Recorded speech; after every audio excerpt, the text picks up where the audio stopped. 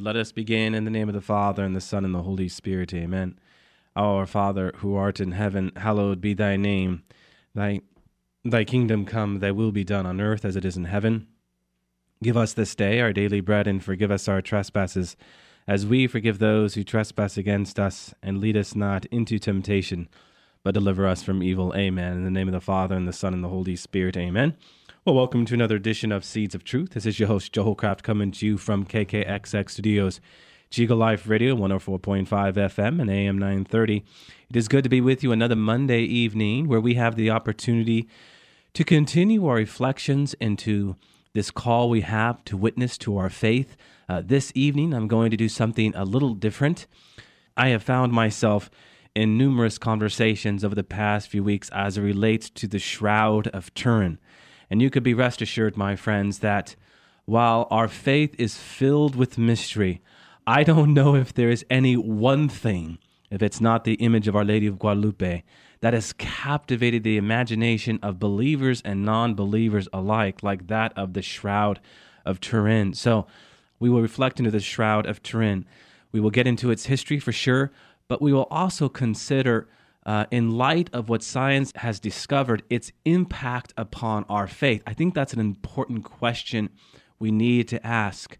Over the past few weeks, we have been spending a great deal of time on this topic of mystery, and how by our very nature we are drawn to the unknown. We are captivated by the unknown. And so it is no mystery that we are captivated by mystery, and certainly like that of the Shroud of Turin. Given our limits of time this evening, I'm just going to go ahead and jump right in. And I thought a good place to start would be the Gospel of John, chapter 19, because that might be our best account where we have the mentioning of the shroud. And I'm going to go to John chapter 19, verse 38, and read through John chapter 20, verse 10. So if you have your Bibles out there, go ahead and pull them out. Again, John chapter 19, verse 38, the burial of Jesus. Verse 38 reads, "After this, Joseph of Arimathea, who was a disciple of Jesus, but secretly for fear of the Jews, asked Pilate that he might take away the body of Jesus. And Pilate gave him leave. So he came and took away his body. Nicodemus also, who had first come to him by night, came bringing a mixture of myrrh and aloes, about 100 pounds weight. They took the body of Jesus and bound it in linen cloths with the spices, as is the burial custom of the Jews. Now in the place where he was crucified there was a garden, and in the garden a new tomb where no one had ever been laid. So because of the Jewish day of preparation, as the tomb was close at hand, they laid Jesus there. Now on the first day of the week, Mary Magdalene came to the tomb early, while it was still dark, and saw that the stone had been taken away from the tomb. So she ran and went to Simon Peter and the other disciple, the one whom Jesus loved, and said to them, 'They have taken the Lord out of the tomb, and we do not know where they have laid him.' Peter then came out with the other disciple, and they went toward the tomb. They both ran, but the other disciple outran Peter and reached the tomb first, and stooping to look in, he saw the linen cloths lying there, but he did not go in. Then Simon Peter came, following him, and went into the tomb. He saw the linen cloths lying and the napkin which had been on his head, not lying with the linen cloths, but rolled up in a place by itself. Then the other disciple, who reached the tomb first, also went in, and he saw and believed. For as yet they did not know this scripture, that he must rise from the dead. Then the disciples went back to their homes." Okay, there you have it, my friends. Certainly an episode that is carried out by all four Gospels, but maybe the most extensive there in the Gospel of John. So what is the shroud? Well, the Shroud of Turin is a long linen cloth made out of flax and measures approximately 14 feet long and 3.5 feet wide. And by the way, I'm primarily drawing from shroudencounter.com, among other outlets, for our reflection by way of resources. So the shroud bears a faint image, of, as many of you know, a bearded crucified man with bloodstains that, for all intents and purposes, match the wounds of crucifixion suffered by Jesus of Nazareth as recorded once again in all four gospel narratives. By way of snapshot, historically, it has been in Turin, Italy since 1578. It was there for over 400 years. Prior to that, it was in France for another 200 years, beginning in 1356. It has been preserved and revered for centuries as the actual burial shroud that wrapped Jesus as recorded in the Bible. It was owned from 1450 to 1982 by the royal Savoy family until the former king of Italy, Umberto II, passed away and, as many of us know, willed it to the Catholic Church. The shroud has been displayed for numerous public exhibitions over the past 650 years. While in Italy, the Catholic Church has acted as a custodian of the cloth, even though it was officially owned by the Savoy family. Now, the history prior to its arrival in France is not continuous, and therefore, my friends, this has allowed critics to allege it's the work of some medieval artist. However, the discovery of a key document in 1993 confirms that the shroud was in Constantinople and was stolen by the Crusaders during the Fourth Crusade. And this is important because, as we'll get into, this bridges the gap between 1204 and 1356, when the shroud's whereabouts was in question. Some say it was in possession of the Knights Templar who participated in the Fourth Crusade and were said to venerate a mysterious image. Now, this finding in so many ways is quite monumental because it validates a historical trail to at least the year 544, when the image not made by hands was discovered in southern Turkey, specifically Edessa, Turkey, and ultimately became the genesis for all Byzantine and Orthodox icon images of Christ that followed.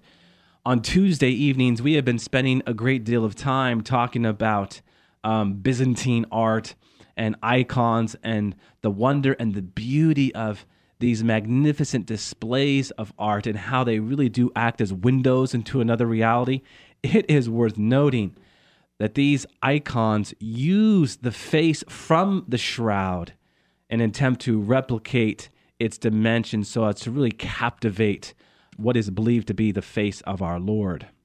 Now, many scholars believe the shroud and the Edessa image are, for all intents and purposes, again, my friends, one and the same. Interestingly, 2 coins were minted in 692 under the reign of Emperor Justinian II.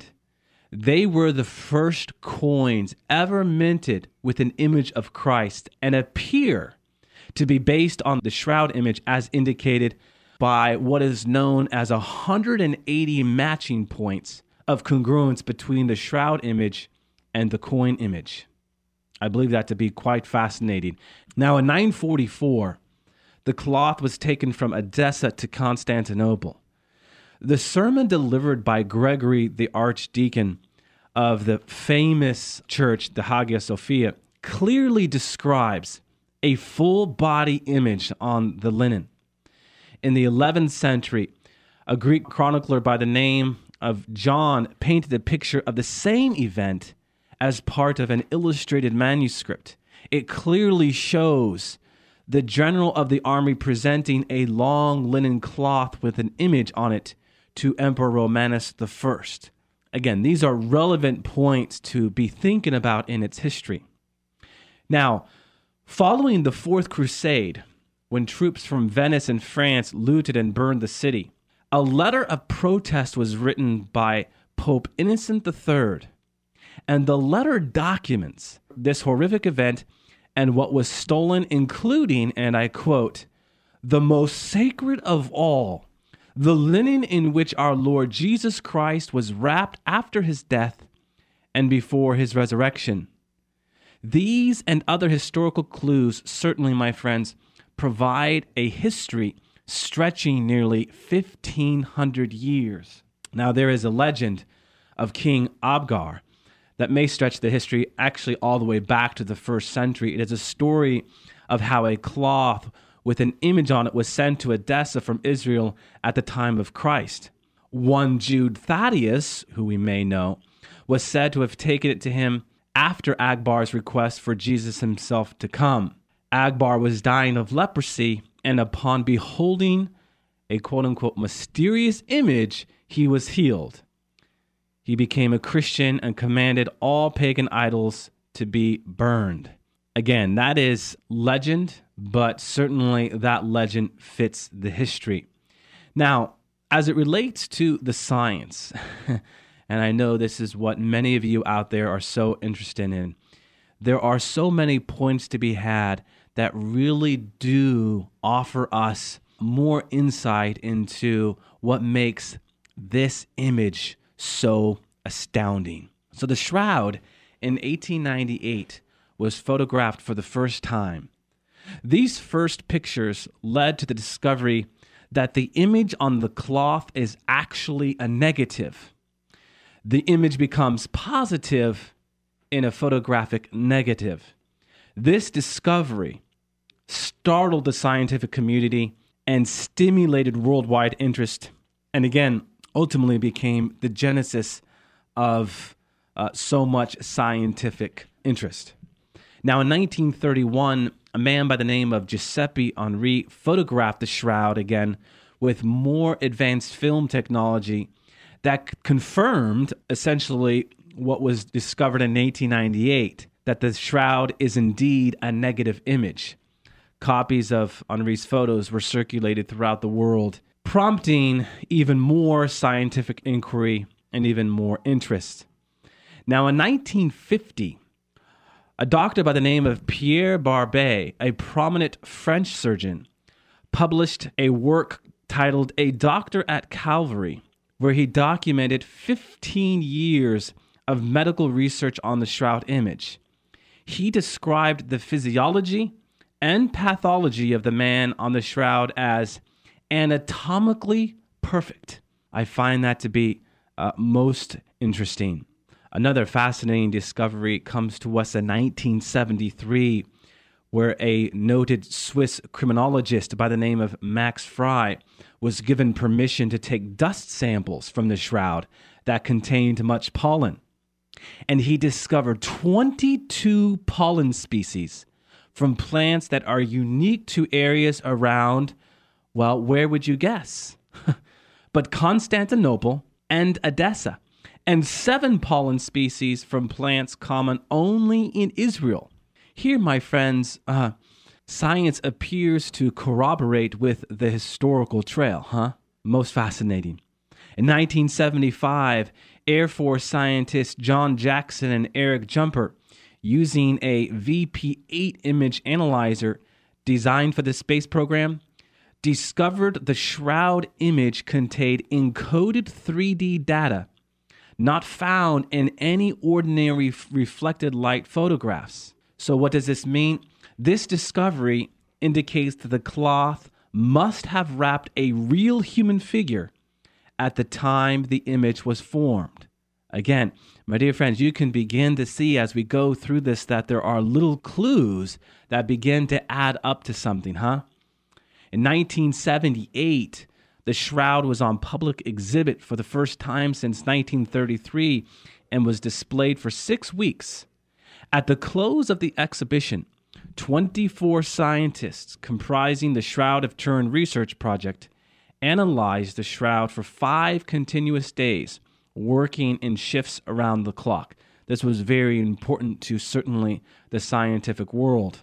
In 1980, National Geographic magazine published a landmark article on the shroud, further propelling the cloth into the science limelight, calling it one of the most perplexing enigmas of modern times. That same year, microscopist Walter Macrone, who was not part of the initial shroud project, was given several fibers to analyze. After finding iron oxide particles and a single particle of vermilion paint, He broke ranks with the shroud scientists who had agreed to make all findings public the following year.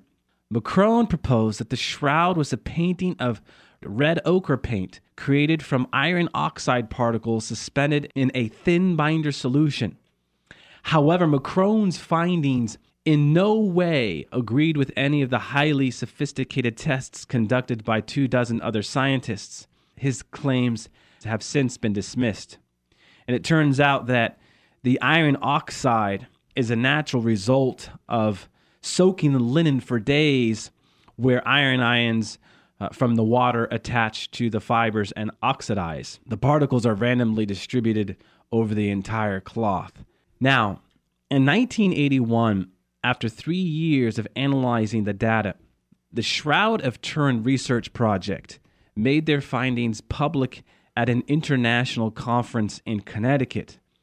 All the scientists agreed upon the following statement: we can conclude for now that the shroud image is that of a real human form of a scourged, crucified man.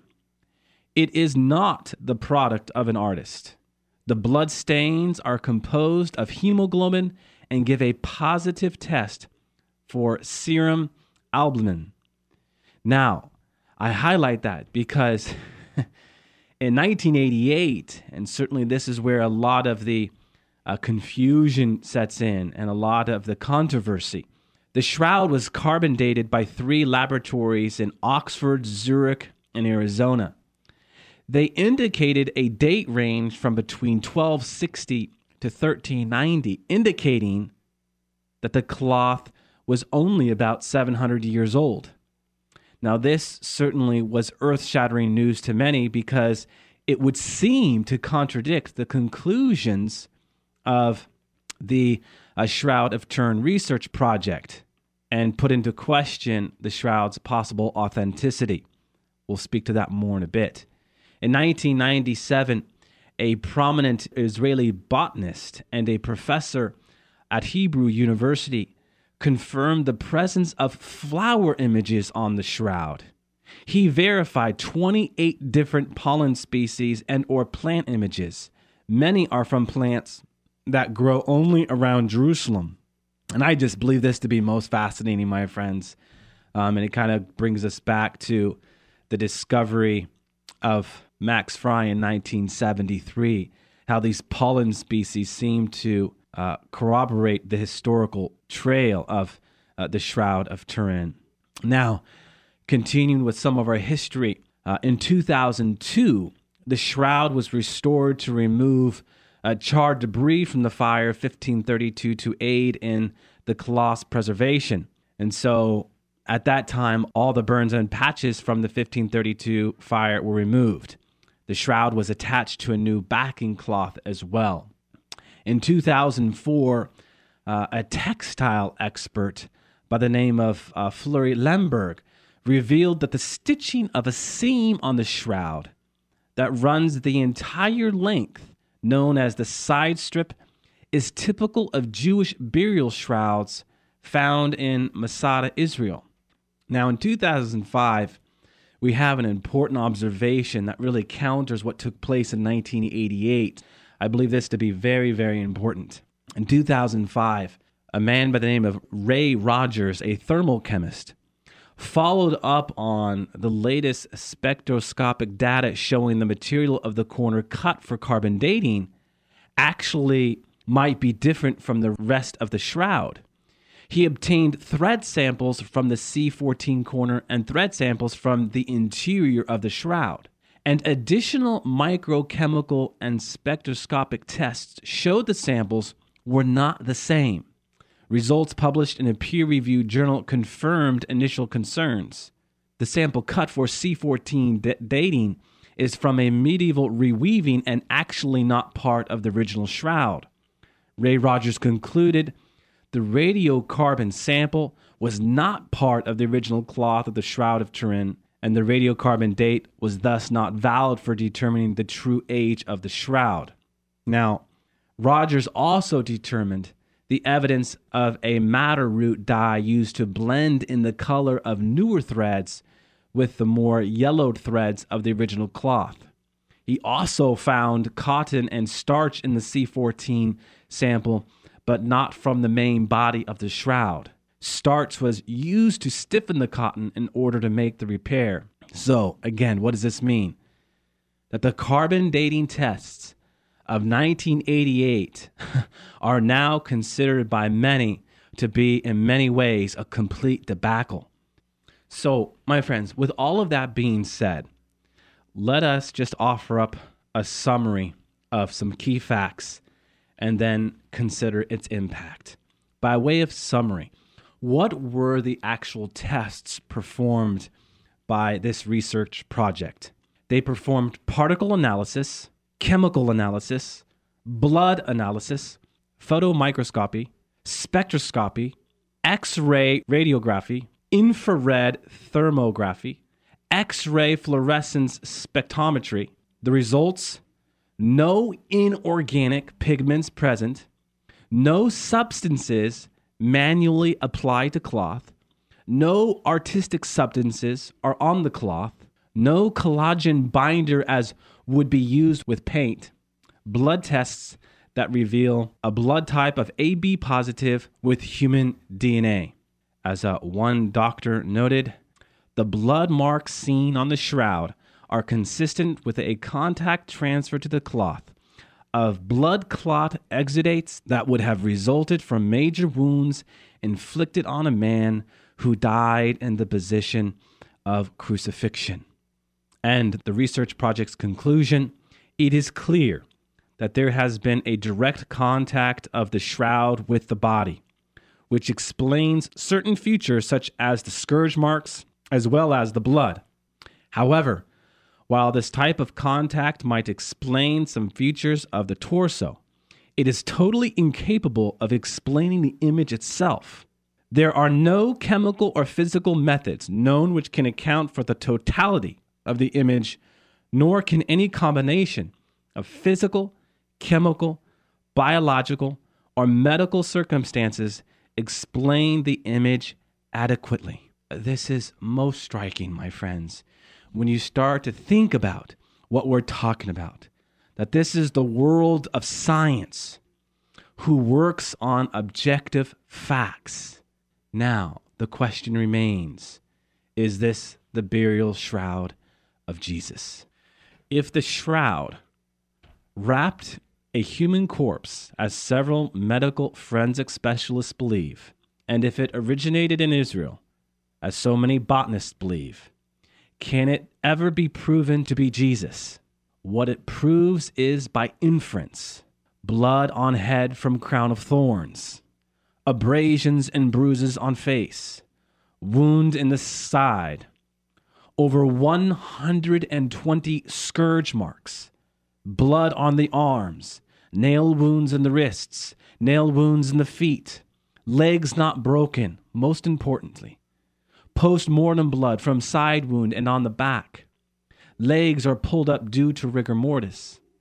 Blood is from actual wounds and shows evidence of gravity from a vertical position, and no stains of body decomposition. Fact or fiction, my dear friends, science cannot render a verdict. It remains the world's greatest unsolved mystery. But to quote one historian, John Walsh, and I believe this to be so important, it is either the most awesome and instructive relic of Christ in existence, or it is one of the most ingenious, most unbelievably clever products of the human mind and hand on record. It is either one or the other. There is no middle ground. You know, by way of closing, I want us to think about this. So often we move on evidence, and when there is rational evidence that points to something, we make conclusions based upon that evidence. We have been given the capacity to reason, and logic is the instrument to reason. So I would encourage you to apply both faith and reason to something like this. And while the church has never made a definitive statement on the Shroud of Turin, it certainly encourages us to consider the Shroud of Turin as something of the supernatural, If you're to go back into our papal history, we have a great number of popes, as recent, of course, as Pope Francis, who certainly speak to it in the context of something extraordinary. And while they can't speak to it in definitive terms, they at the very least have encouraged a reflection on the Shroud of Turin because of the way in which, based upon its science, it can increase our faith in little ways or big ways. Either way, the Shroud of Turin is there for contemplation, and contemplation we should give it, because if we don't, I think we would miss out on an opportunity, at the very least, to go deeper into our faith and glimpse into paradise, mindful that the marks on the icon itself, as some scientists speculate, were caused by a burst of radiant energy. We can say light energy. You know, it's interesting. Recently, popular speaker and author Father Robert Barron, while reflecting into the Transfiguration, spoke of the great light that was emanating from Christ. And he says, this light seems to signal the beauty and radiance of a world beyond this one, a world rarely seen, only occasionally glimpsed, amidst the griminess and ordinariness of this world. Now, I thought that to be a pertinent reflection, because if this light energy, if this burst of radiant energy is in fact what gives us the Shroud of Turin, we are made again to contemplate this light, the significance of this light, that this light might afford us an illumination and glimpse into paradise. Now, we know that Christ is the light of the world, and as a light, we are drawn to it, and we share in this light. We share in this light by reading the Word of God, sacred Scripture, but also as Catholics by receiving the Word of God incarnate in the Eucharist. I cannot help but think that the Shroud of Turin is a gift of illumination that might draw us only deeper into the great mystery that is the Christian and Catholic faith. Amen. Let us close with a word of prayer. In the name of the Father, and the Son, and the Holy Spirit. Amen. Our Father, who art in heaven, hallowed be thy name. Thy kingdom come, thy will be done on earth as it is in heaven. Give us this day our daily bread, and forgive us our trespasses, as we forgive those who trespass against us. And lead us not into temptation, but deliver us from evil. All glory be to the Father, and to the Son, and to the Holy Spirit, as it was in the beginning, is now, and ever shall be, world without end. Amen, and God bless you.